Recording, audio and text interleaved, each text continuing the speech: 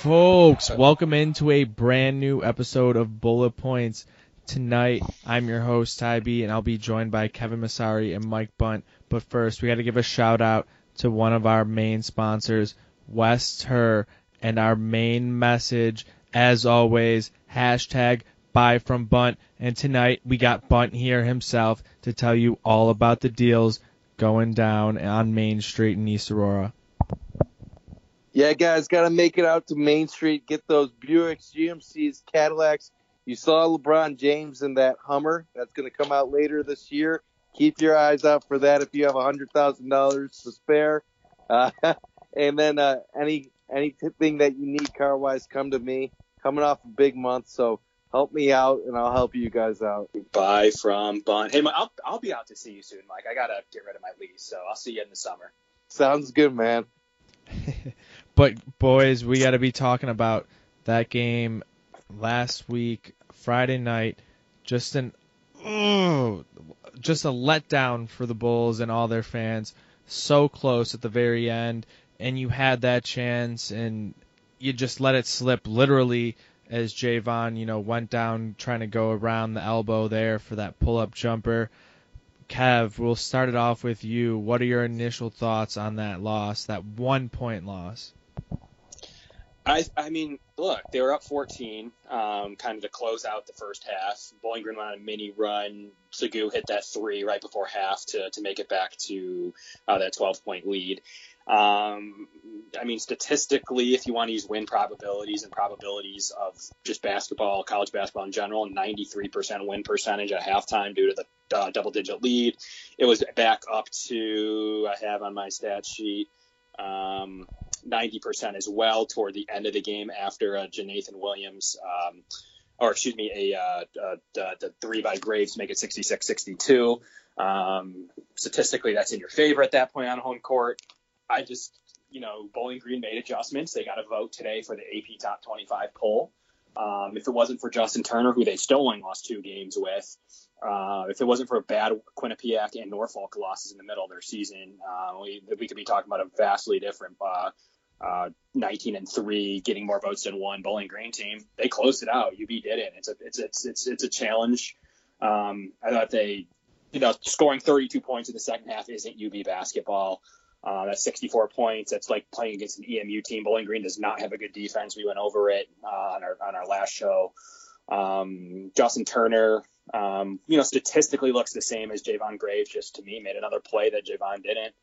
I think that UB's lacking a pure go-to scorer toward the end of a game. I mean, look, Jordan's probably their best guy. He can't hit a free throw, so now people are deliberately fouling him. It took a little bit longer than I thought it would.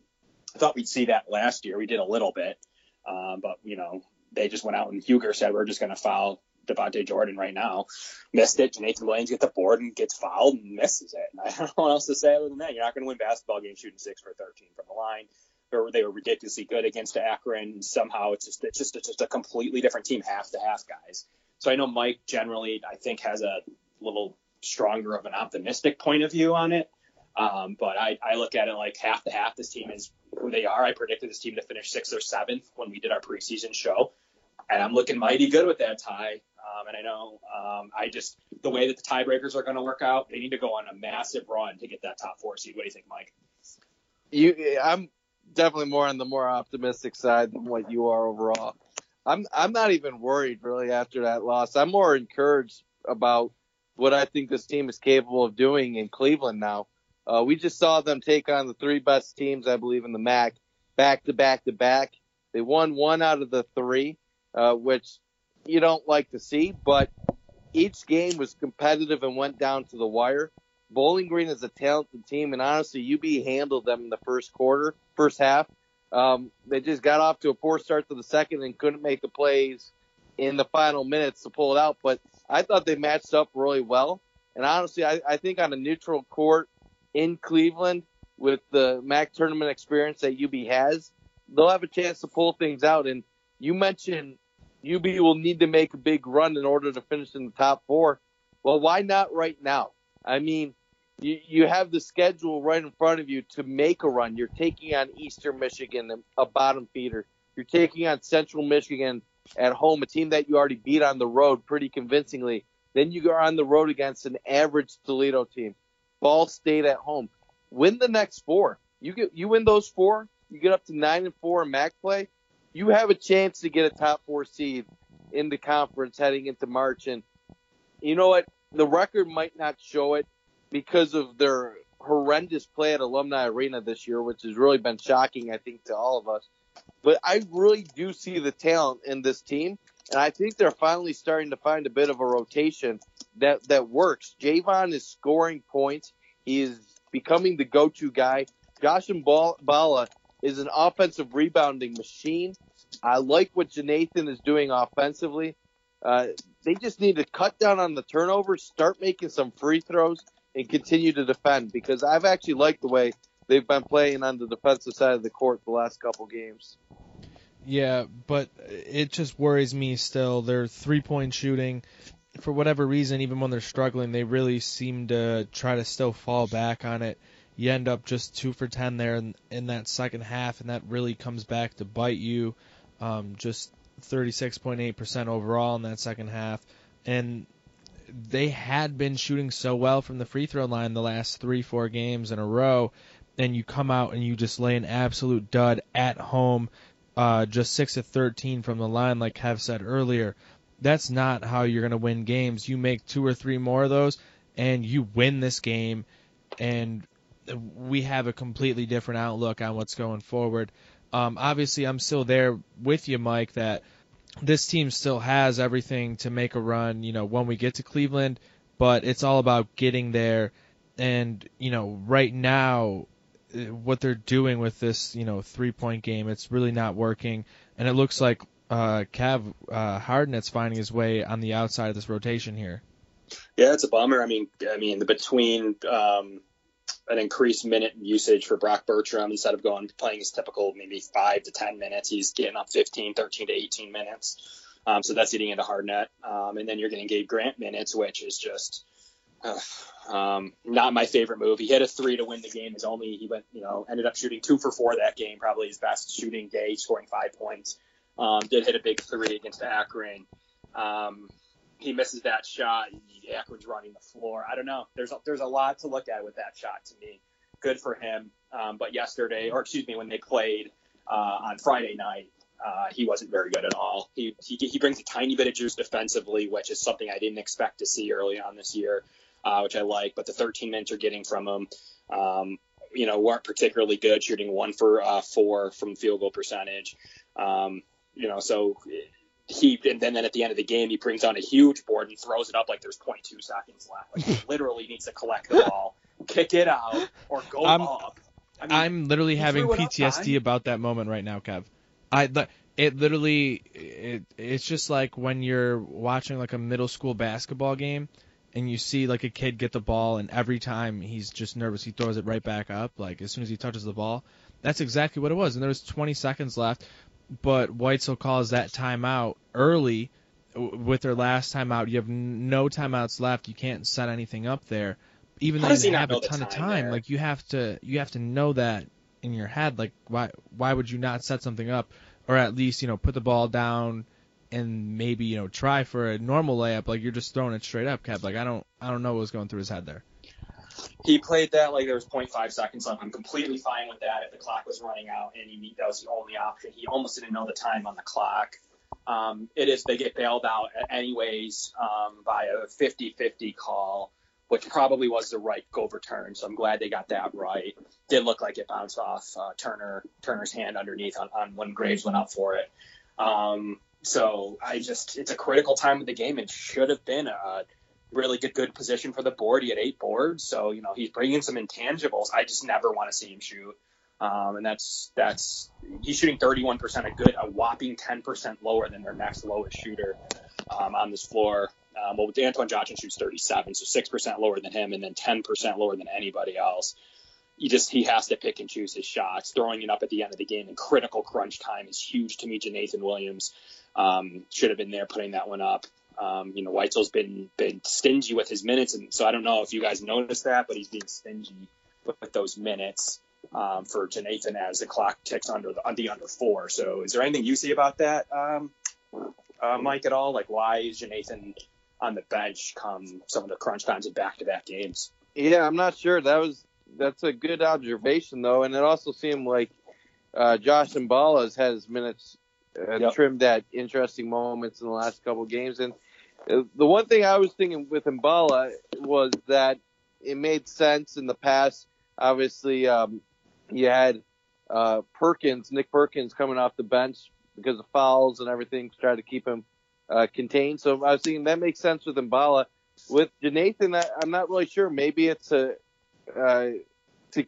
spread things out. Maybe it's a turnover issue. I know UB's had some problems taking care of the ball, and it could be as simple as a plus minus. Maybe they're playing well with him out of the game, but the way Williams has been attacking the hoop the last couple weeks, I want him in the game in these important situations. I know we've all been hard on him so far during his UB career, but from where he was last year to where he is now, he's a go-to player. And you think about it, as a sophomore averaging 12 points, nearly 5 rebounds, and an assist and a half and a steal per game. Jonathan is a very important player for this team.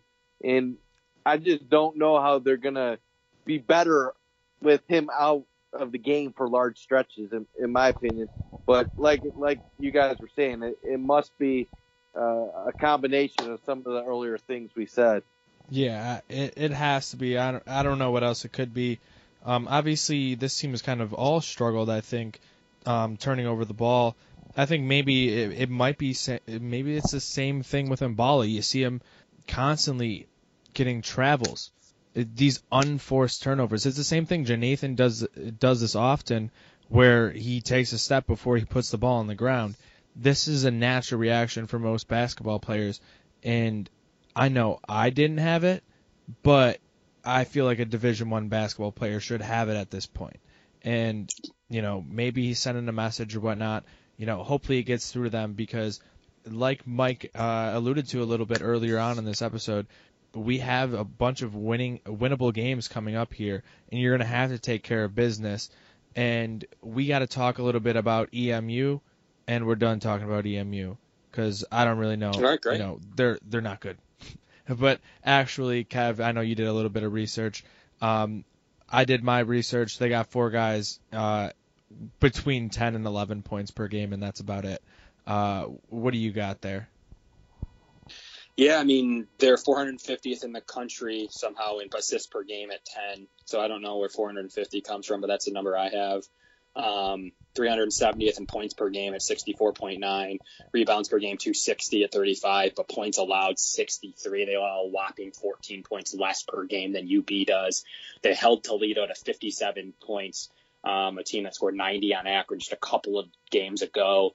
All their games are low 70s, upper 60s.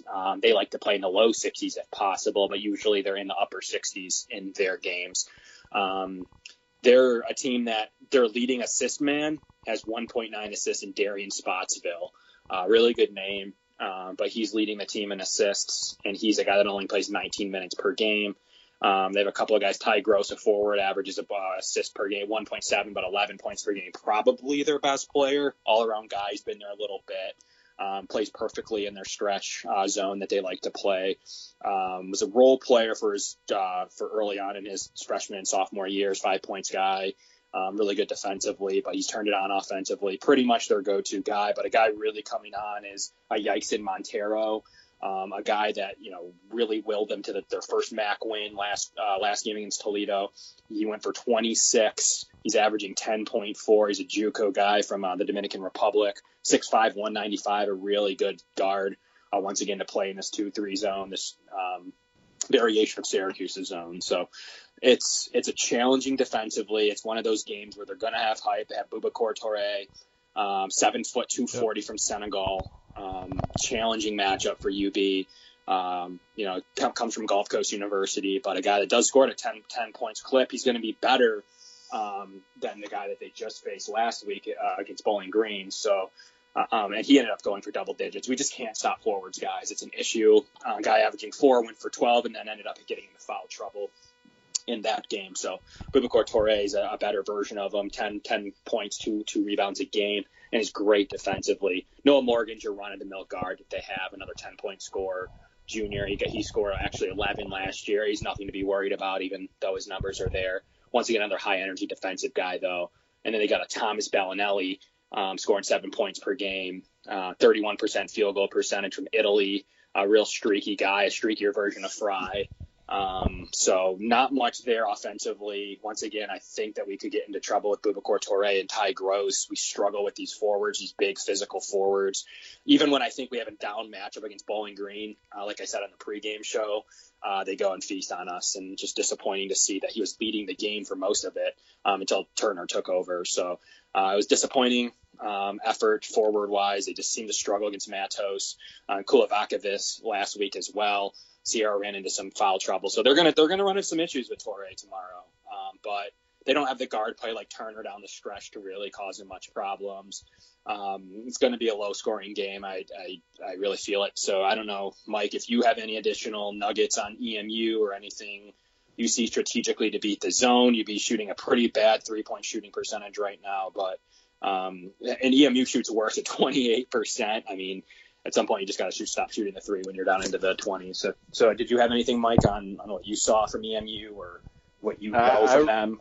I really don't have much to say about EMU, but when Ohio Bobcats, when their only 2 conference wins are against EMU, that tells me a lot about a team. So I would say EMU has some issues right now, and they're not the type of team that UB should be losing against. So that's all I'm about to say about EMU. They struggled there, though. Historically, even with their good teams, they've struggled at EMU. Yeah, everybody struggles at EMU because of the zone, but there's zero excuse for this Bulls squad to lose to Eastern Michigan. If they lose to Eastern Michigan, the optimistic Mike Bunt will no longer exist. I will turn. You'll see a turn from me if they lose to EMU. Wow. Williams Arena's a tough place, isn't it? Yeah, we don't want to see that. Yeah, tough place because there's no one there. Do they still have the gray floor?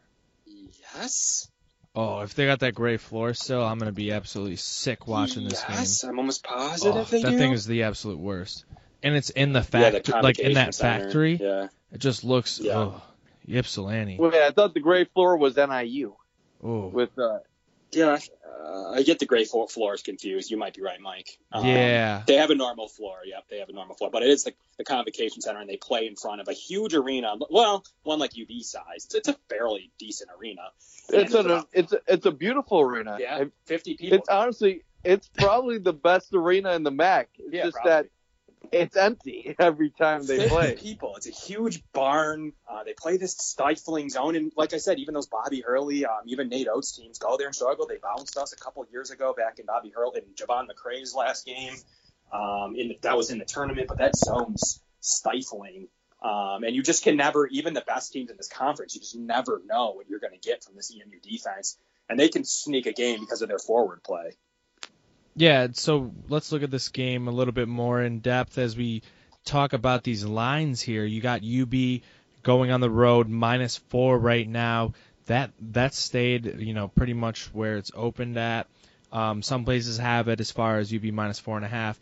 But we look at this over-under. It started at 137.5. It's moved to 140.5. And Kev, you mentioned they'd like to stay, in those upper 60s. If it's an EMU game here, you got to think it stays under. But if the Bulls get this done, you think they got to be probably in the 70s here. So, Kev, how do you think this one shakes out? Man, like we talked about, that 9,500 person stadium I just looked up. 9,500. It's got to be one of the bigger ones. That's going to have 50 people in it. I'm going with the under. What was the total over-under, Ty? We got 140.5 right now is the live line. It opened at 137. Yeah, that's high. Wow, because they don't score 70. They're factoring UB to get in the mid 70s. Then I mean, I have this game jotted down with a UB win, 69-64. That's where I think it's going to be. I think Touré is going to get his points. There's going to be stretches in this game where you're going to get texts from Kevin complaining because we can't stop the forwards. You just wait for it. but I do think they pull it out. UB has strong guard play. Like I mentioned, there's really nothing there to contest the Graves / Jordan matchups. Antoine Johnson, they're going to feast. It comes down to forwards, though. Can we keep them ball out of foul trouble? If they can play their game, play 2-3 zone, we get into foul trouble. Never like playing EMU, but I got them, like I said, to that score. Upper 60s for UB, lower 60s for EMU. Mike, what do you have? I'll go UB 67, EMU 59 or something like that. Similar to what you're saying. Okay. EMU is just I hate watching their games. I hate when any school in the MAC plays at EMU just because it's sloppy, older basketball. You give them credit. Like, they play great defensively, but for some reason, whenever anybody goes into the Convocation Center, they forget they forget how to shoot the ball. And I can see that so happening 50 to people, UB. I'm telling you. Yeah, when you have 50 people in a 9,000 seat arena, it really does mentally do something to you. And then typically EMU has good athletic players that can really defend. But when it comes down to it, they won't be able to score. I like the way the UB defense is playing, and I think they're going to be able to shut down the Eagles pretty easily. Yeah, and I think for me, I think what I've seen out of this Bulls offense lately is something that can break this 2-3 zone. I think if you're able to get maybe Brock and Balla involved early on in the pick and roll game up top, and you get Janathan and a couple of these other guys coming in off the baseline, that's going to be able to shred them in, and you're going to be able to get a bunch of easy baskets underneath. And if you're able to do that early, you're going to fold that zone back in, and if you can shoot it out, you're going to be able to put up some points on this team. And I think this line is moving for a reason. I think the Bulls are going to put up a little bit more points than people are thinking. I think it's going to be 75-66, Bulls win over by 0.1, and they cover. I just have a weird feeling. Their offense just seeming to me right now has the right things going. They've been doing sort of the right sorts of movements and stuff like that to break this zone. Obviously, that matchup with Torre is going to be the big distinguishing factor, I think. If you're able to shut him down defensively, and maybe if he gets into a little bit of foul trouble, I think that really opens things up for the Bulls. But it's going to be a huge matchup in Ypsilanti in that Convocation Center. I can't wait to hear all of EMU's parents yelling, because it's going to be absolutely nuts in there. Yeah, so once again, the one thing that does hold me back is UB scored now 66, 77, 77 in back-to-back games, and this EMU defense is probably the best, probably one of the best in the conference. And that's not saying that they're super good or anything overall. They just can't score the rock, but they exert so much defense. I mean, it's like watching Syracuse White. They just exert so much defense. But Torre is a big matchup problem, guys. I can't stress that enough. When I thought they were over the hump with the forward issues, and I thought they had a winning matchup against Matos, a 4-point guy. Once again, I went for 12 to 14 and would have gone for more if it wasn't for foul trouble. So I'm worried about that a little bit. But this is a poor EMU team, a team that I do want to mention that is 7-3 at home. They do win basketball games at home. They're 2-7 on the road. So this game is completely different at Alumni. And that's Kevin saying that, someone that's really been disappointed with the way that UB's played at home. But this is definitely one game that I would love to have at home, rather than going to the 50-person arena with a team that's pretty good at home. I would definitely trade to have this game at home over, say, Toledo, who was 500, at both places, home and away. And, offense doesn't travel. Sometimes it does. It just doesn't matter where they play. They're going to be poor to me. Anyways, so EMU defense can travel, but I just didn't see him scoring at UB. So, Mike, I don't know if you had any final nuggets, but it's going to be a difficult game, more difficult than you'd like it. I mean, I think you're the model for saying that there isn't a big parity in this league. Yeah, I think it'll be a decent game overall. I think there's a huge gap between these two teams, though. Most of the teams in the MAC, I would expect very close games. Eastern Michigan, though, being at the bottom, I really think this is a team that UB should be able to have their way with once you get to the later part of the second half. And one little quick tidbit, I don't know if you guys knew this. I mean, because all of us were, I think, all in our mid-20s. Kev, you might be 30. How old are you right now? Are you in 20 still? I'm 32 in August. 32? Okay, so a little bit older. So we've been talking about the Convocation Center in Eastern Michigan all day for this podcast. You guys do realize why they built that, correct? No. Not specifically. In what regard do you mean? So that was built in 1997-98. Yeah, I was 3 years old. Hell Hell no, I didn't know what it was built for. They had a little known guy by the name of Earl Boykin on their team. Yep. In the late 90s. Little guy? Little guy, yeah. Little known. But long story short, we talk about all this UB basketball success in recent years, how we made it to the second round the last 2 years.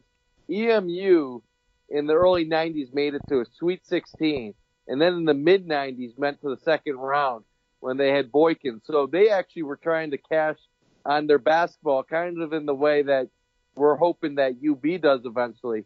But it kind of just shows you how you have to take advantage of your success when you have it.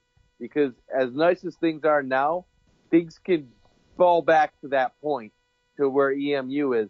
Not saying that UB's ever going to get to that level, but of falling down. But just wanted to throw that in there because it is pretty amazing that they were once near the top of the MAC for a consistent period of time, and now they struggle to get 500 people at a game. But I think UB should handle business tomorrow, and hopefully in doing so, they can do it in a convincing manner. Yeah, let's hope the Bulls get this one done. Notable concerts, guys. Jay-Z, Bob Seger, Bernie Sanders, Ellie Goulding.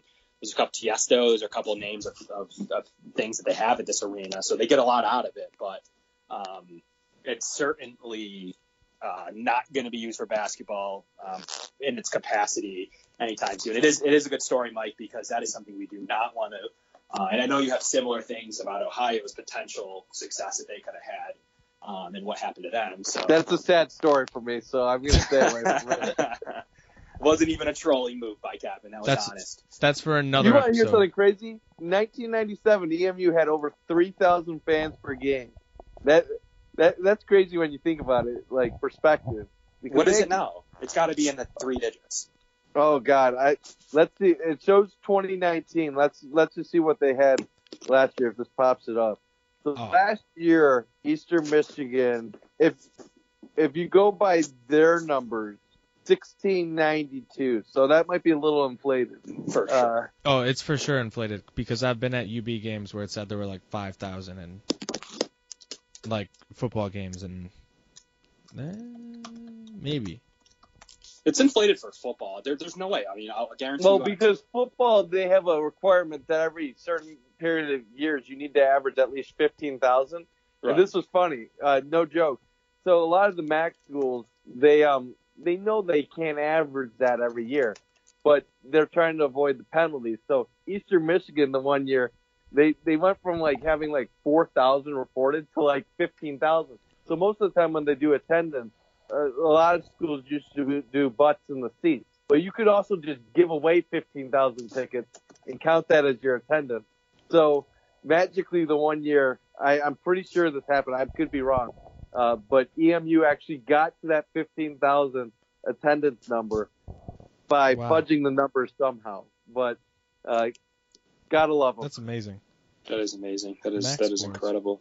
Because we know that's not true. We know there's no way they ever had 15,000 fans at every game in the season. There's no chance. No. UB averaged 5,200 last year to EMU 1,600, and there's probably averaged out. There's no way we had that many at each game. I mean, we had some big games later on in the season, but I see. Well, to wrap it up, I see 200 people in the stadium tomorrow at most. So, yeah, with you. Are you going to count them out? I am. You know what? I feel like we need you to count them out. I'm going to make an effort to really put a number on what I see. I'm going to take different angles. Well, yeah, we'll screenshot different angles so we can try to get each section. at like 10-minute mark in the first half, when there's no excuse for, no one's going to come later than that to this. I'm going to look around and I'm going to do screenshots during breaks and stuff to see. I guarantee you we're over-under set at 300. I'm going under. Oh, we can way have under. We can have a train wreck estimation and put all the pictures together to make a panel of the arena. We should, because it's going to be dead. It's going to be silent, which makes it harder. The zone makes it harder.